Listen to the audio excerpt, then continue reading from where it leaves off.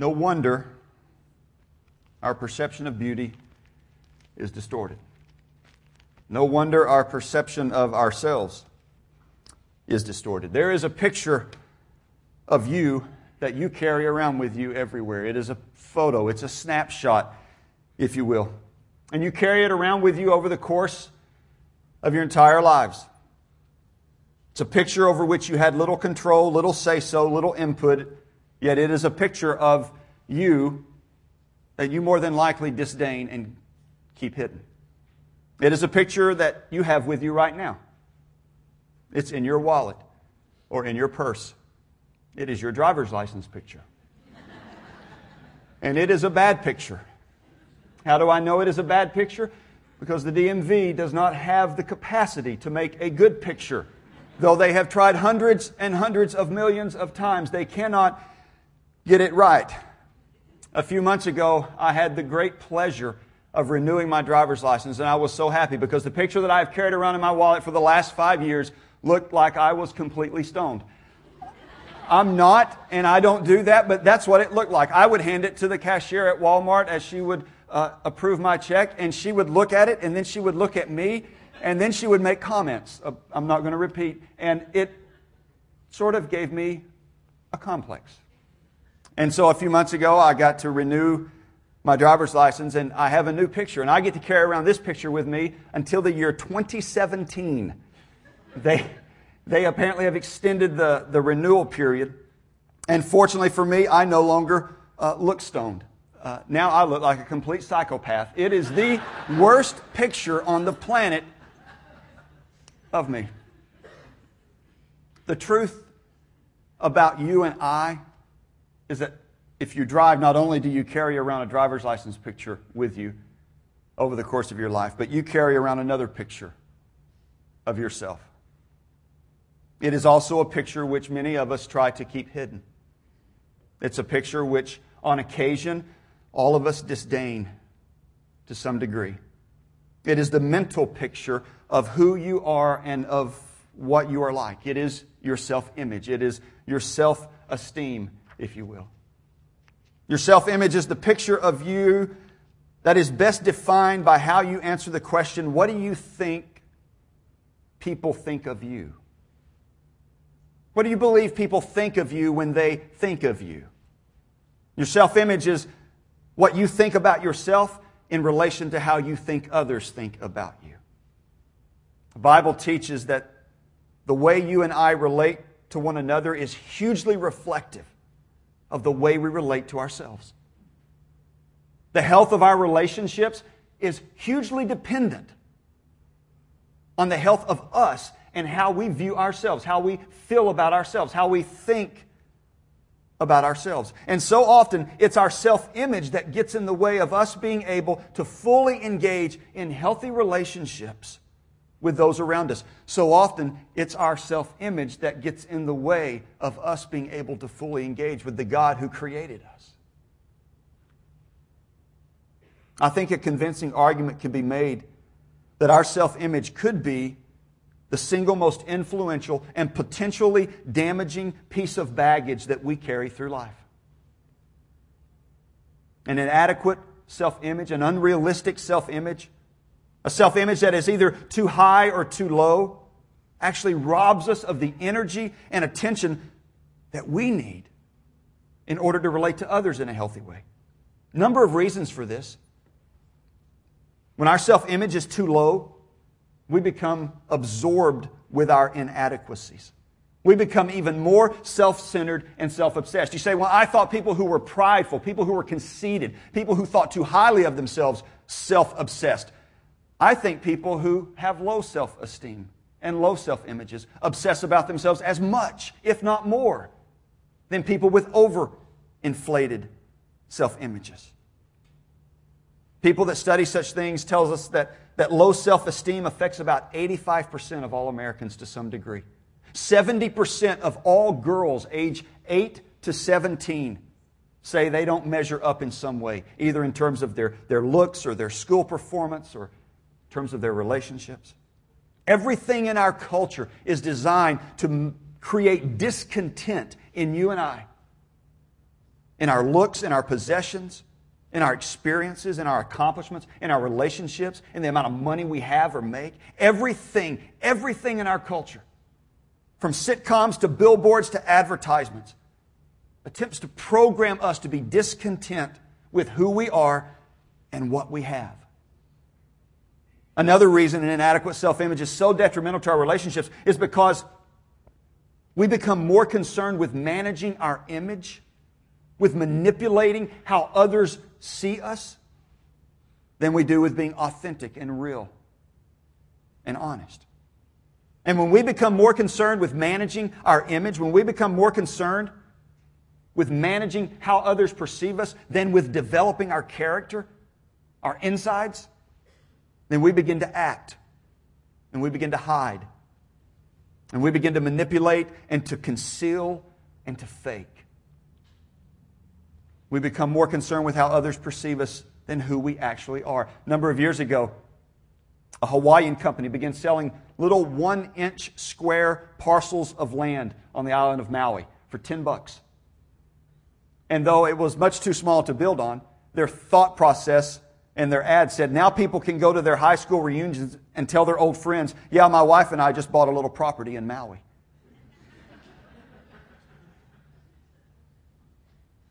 Obsessing about our inadequacies, as well as managing and manipulating our images, both become unscalable obstacles to the kind of relationships God desires for us and that we desire to have.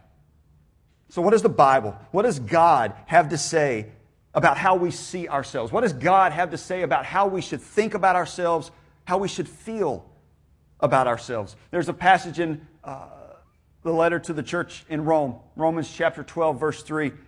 Apostle Paul's writing, he says this, he says, do not think of yourself more highly than you ought, but rather think of yourself with sober judgment. Do not think of yourself more highly than you ought, but rather think of yourself with sober judgment. And then the Message, Eugene Peterson, he puts it this way. He says, the only accurate way to understand ourselves is by what God is and by what He does for us, not by what we are and what we do for Him. So in the time this morning that remains, I want to help us begin to unpack the baggage of our self-image, our self-esteem, how you perceive yourself. Now understand, how we perceive ourselves is the result of years, decades, maybe a lifetime of conditioning and training. And it will take time. It may take the rest of our lives for us to fully unpack this bag. But this morning, at least for those of us that really want to engage with God in this area, I want to at least give us a couple of handles that we can begin this process if we're serious about seeing ourselves as God sees us and worrying about that more than how the world sees us. So I want to talk just about a couple of things. And the first of them is this: how in the world do we begin to develop a healthy self-image, a healthy self-esteem? I think the first thing is this: don't think of yourself too much. Just don't think of yourself too much. I know we shouldn't think of ourselves too highly, and I know we shouldn't think of ourselves too lowly, but the truth is, a lot of us just need to stop thinking about ourselves so much. Not too highly or too lowly, but just at all. I think one of the most fascinating passages in the Bible gives us glimpses into what God really desired from the beginning human relationships to resemble. In the book of Genesis, in Genesis chapter 1, we have the story of Adam and Eve in the Garden of Eden. And in the first couple of chapters, we have that story pre-sin. Pre-sin. The Bible says, then God said, let us make man in our image, in our likeness. That's an amazing thing right there. That God, the God of the universe, the God who is omnipotent and omnipresent and omniscient, the God who knows everything, who is all-powerful, the God who holds the universe in His hand, He decided that He would make men and women in His image, in the image of the Trinity. Let us make man in our image, in our likeness. So God created man in His own image. In the image of God He created him. Male and female He created them. And the Lord God formed the man from the dust of the ground, and He breathed into his nostrils the breath of life. And the man became a living being. And He made a woman from the rib that He had taken out of the man, and He brought the woman to the man, and the man and his wife were both naked, and they felt no shame. Up to this point, up to the 3rd chapter in Genesis, Adam and Eve were not aware of any guilt. They were not aware of any shame. They had never sinned up to this point. Up to this point, they took all of their cues about how to think about themselves and view themselves. They took all of their cues about how to think and view each other. They took all of their cues about how to think and view God from God. They had nothing in their paradigm, nothing in their experience to tell them otherwise. But the minute they sinned, the minute sin entered the world through them, everything changed. The fall of mankind was preceded by an inordinate heightening of their self-image. The Bible says that the serpent came to Eve, and God had simply given them one rule in the garden. He said, don't touch this tree. It's the tree of the knowledge of good and evil. Don't eat from it. The Bible says that the serpent, Satan, came to Eve and said, you should eat of this forbidden fruit. Because the minute you eat from it, you will be like God. That's why God doesn't want you to eat from it, because you will be like Him. But if you eat of it, you will be like Him. They wanted to be like God. And at that moment, at that precise moment, they begin to think too highly of themselves. At that precise moment, they begin to think of themselves in an opposite way from the way God thought about them and from the way God intended for them to think about themselves. They begin to think of themselves in much too high a manner. Pride is the age-old sin. It's the oldest sin in the book. And this was the pride that led them to think too highly of themselves. How do we recognize pride in ourselves? What are the telltale signs of pride? One of them is vanity. Vanity. Vanity involves like a preoccupation with your appearance or your image. Think spandex, okay? That's vanity. You know, if you go to the gym and you can only work out where there are mirrors in front of you and you watch yourself in the mirror, that's probably a good sign that you think you're here and everyone else thinks you're not, okay? Stubbornness is another sign of pride. The verse in the book of Proverbs says, one who is often reproved yet remains stubborn will suddenly be broken beyond healing. Pride causes us to spurn correction. It causes us to be defensive when someone attempts to rebuke us or to speak truth and love to us.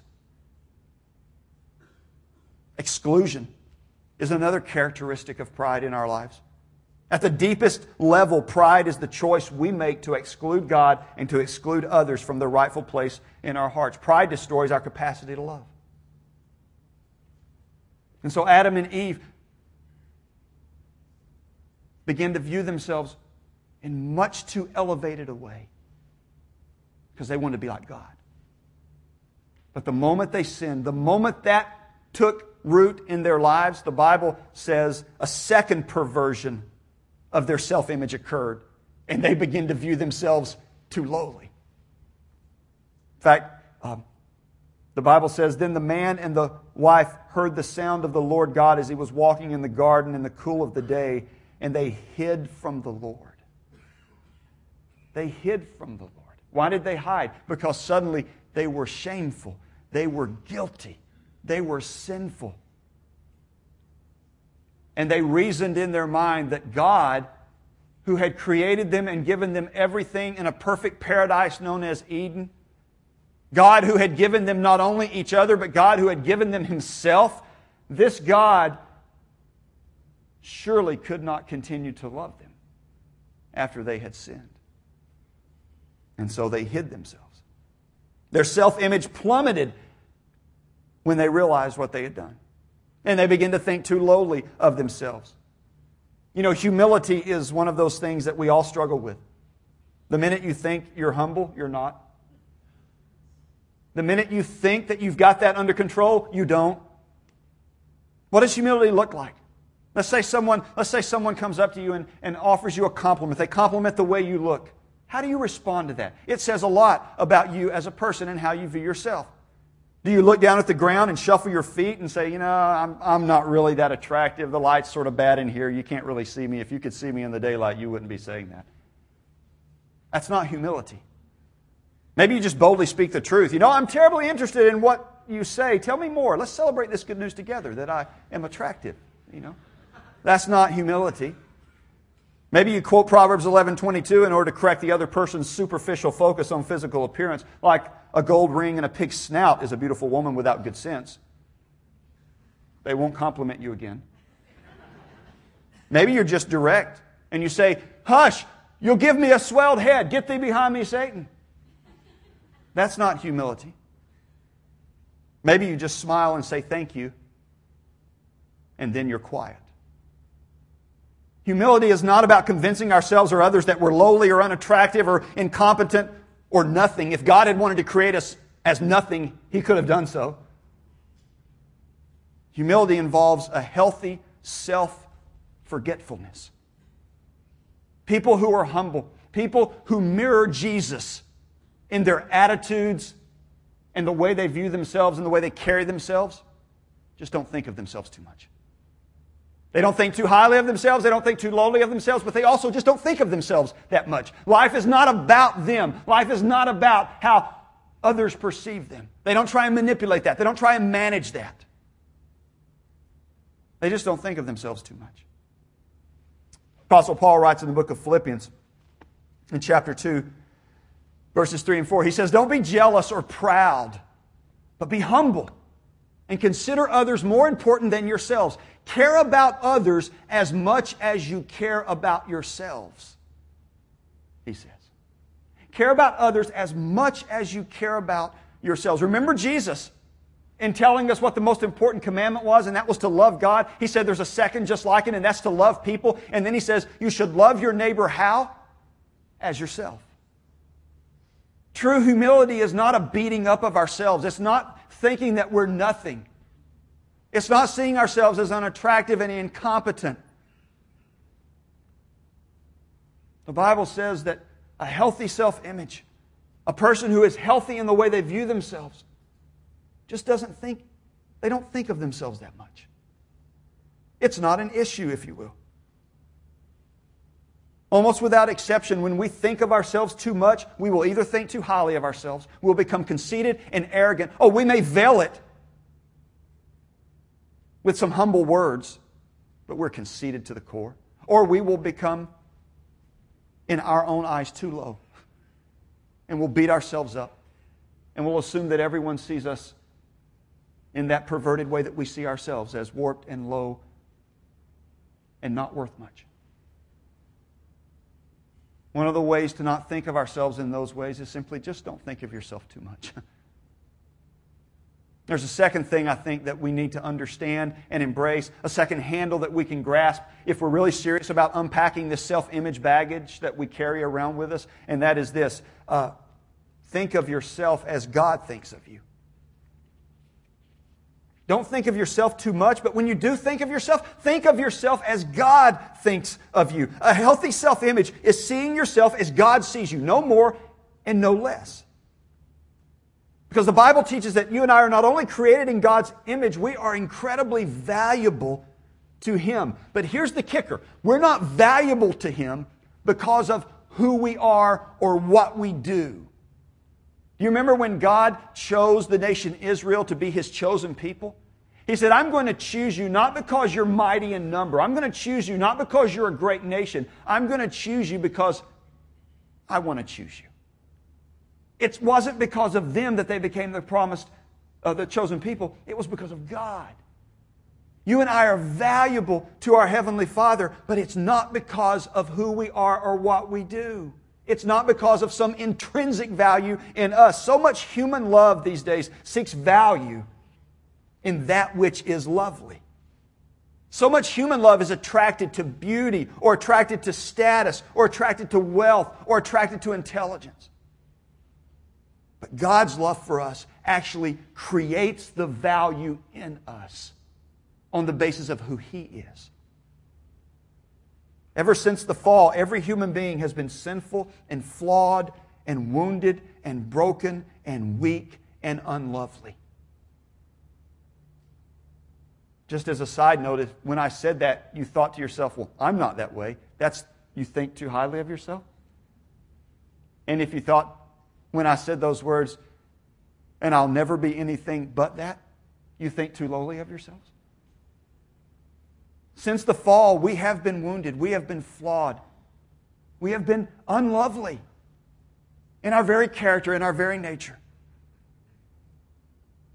But we have not been unloved. God said, I will create value in you because I'm the one creating it. And God made a conscious decision to love you and I in spite of our unloveliness. And when we stop running from God and instead run to God, He accepts us and He forgives us and He loves us, even though we're unlovely, even though we're flawed, even though we're sinful and broken and wounded. God did not create us out of some need that He had. God created us out of His love. C.S. Lewis writes the following. He says, God, who needs nothing, loves into existence wholly superfluous creatures in order that He may love and perfect them. God doesn't need us. He didn't need to create us. He created us. And in creating us, He breathed value into us by His love for us. Paul writes in Romans chapter 5. He says, while we were still weak, at just the right time, God died for us. He died for the ungodly. We can understand someone dying for a person worth dying for. And we can understand how someone good and noble could inspire us to selfless sacrifice. But God proves His love for us in that while we were of no use to Him, Christ died for us.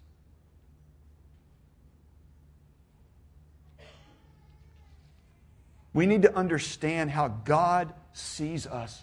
Because it's only in understanding how God sees us and then thinking about ourselves in that light that we can ever get rid of the baggage of self-esteem that trips us up, that weighs us down, that burdens us.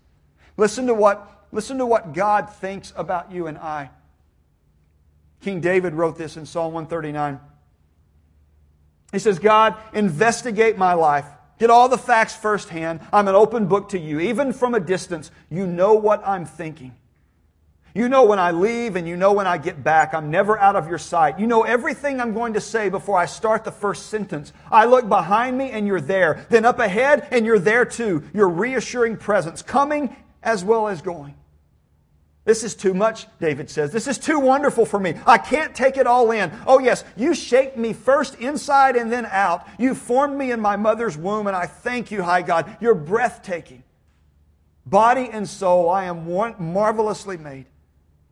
I worship in adoration. What a creation. You know me inside and out. You know every bone in my body. You know exactly how I was made, bit by bit.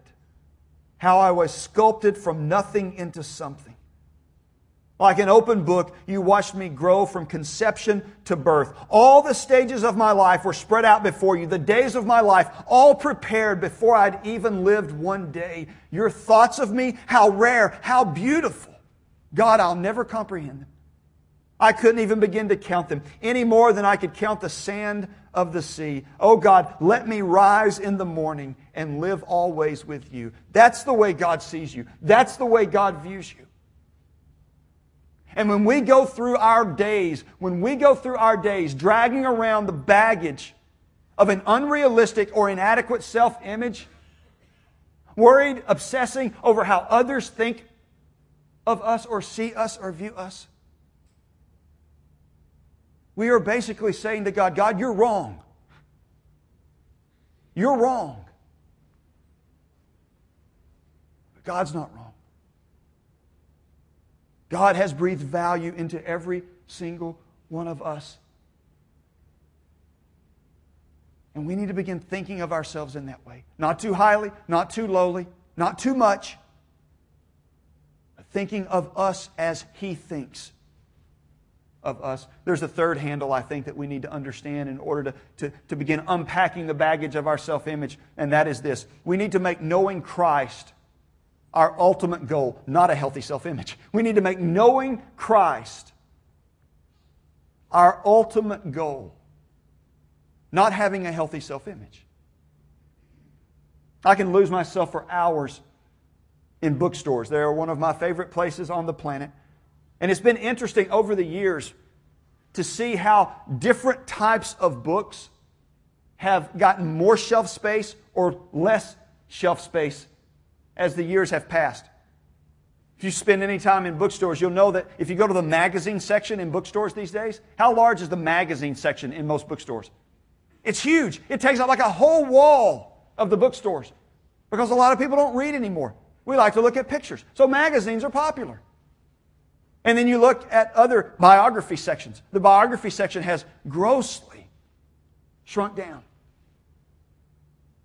You look at the comic book section. Can't find Spider-Man in bookstores anymore. Can't find the Fantastic Four, Superman, or Batman.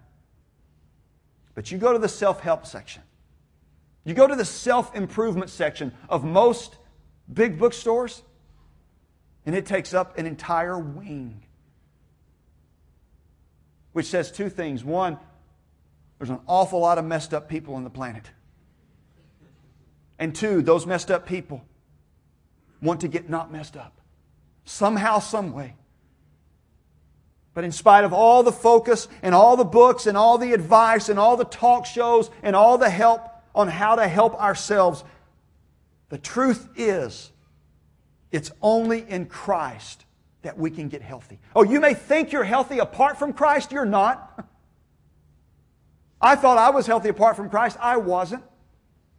I struggle being healthy with Christ.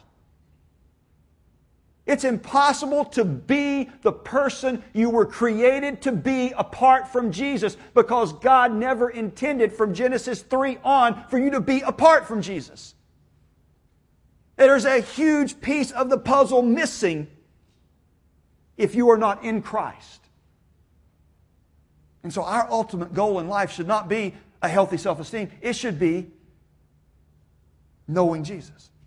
Now don't misunderstand. I'm all for dealing with the baggage that we drag around with us over the course of our lives. That's what this series is about. I'm all for self-improvement and reaching our potential and pursuing physical and emotional and mental and relational and spiritual health. I'm all for that. But that can never be our ultimate goal.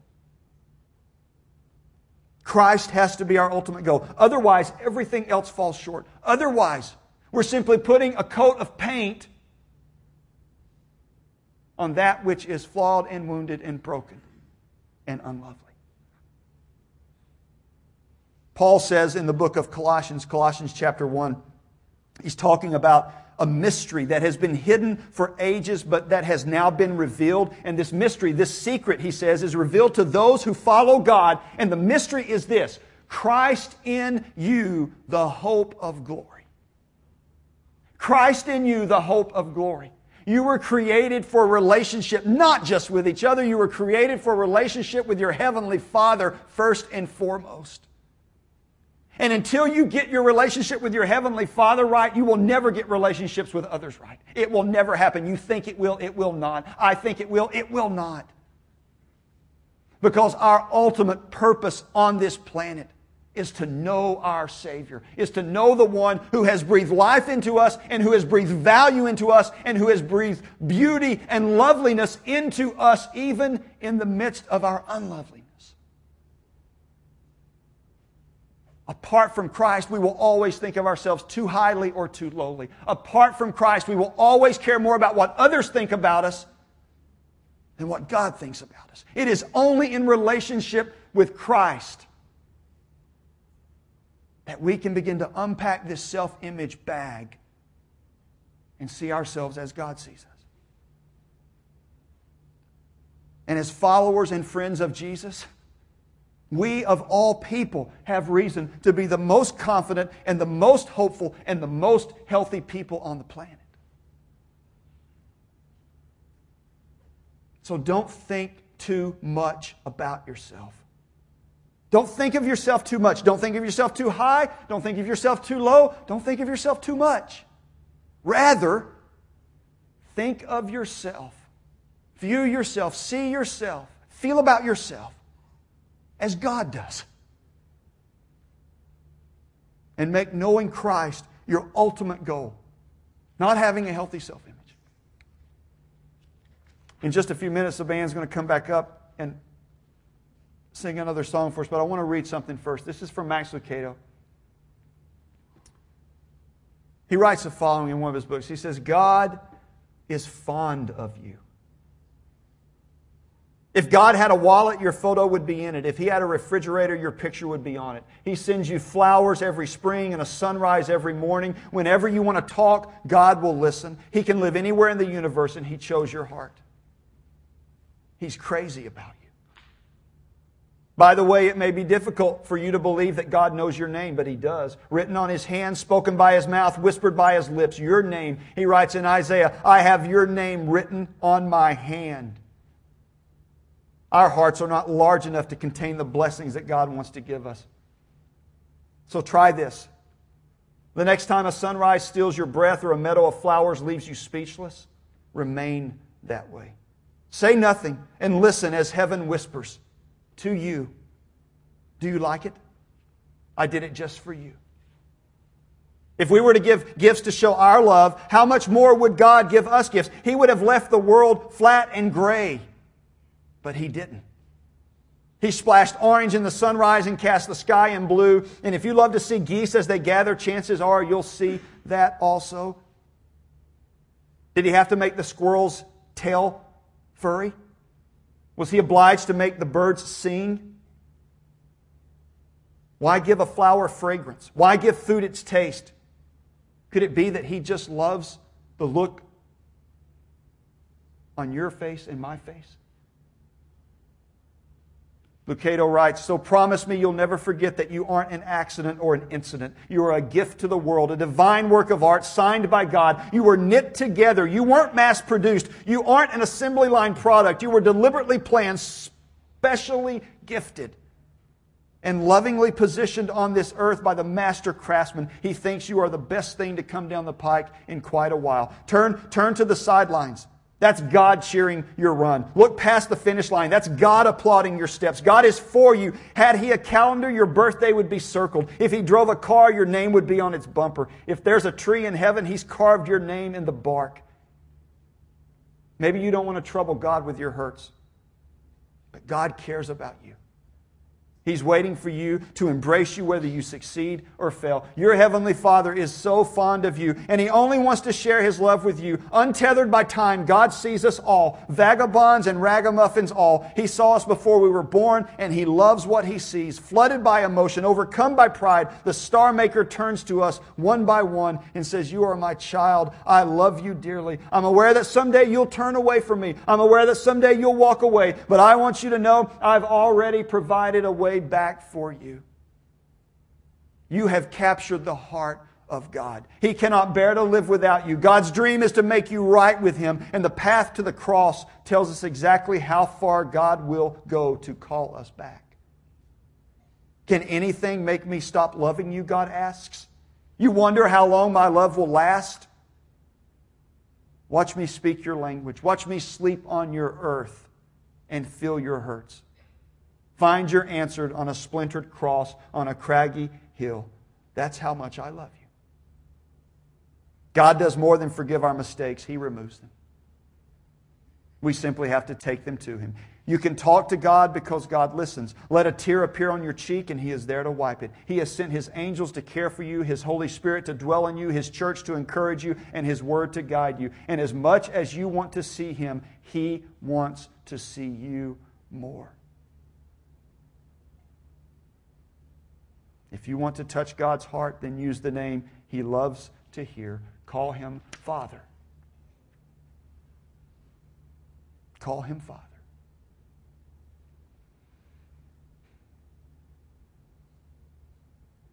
So much of how we think about ourselves comes from everything around us, from everyone around us.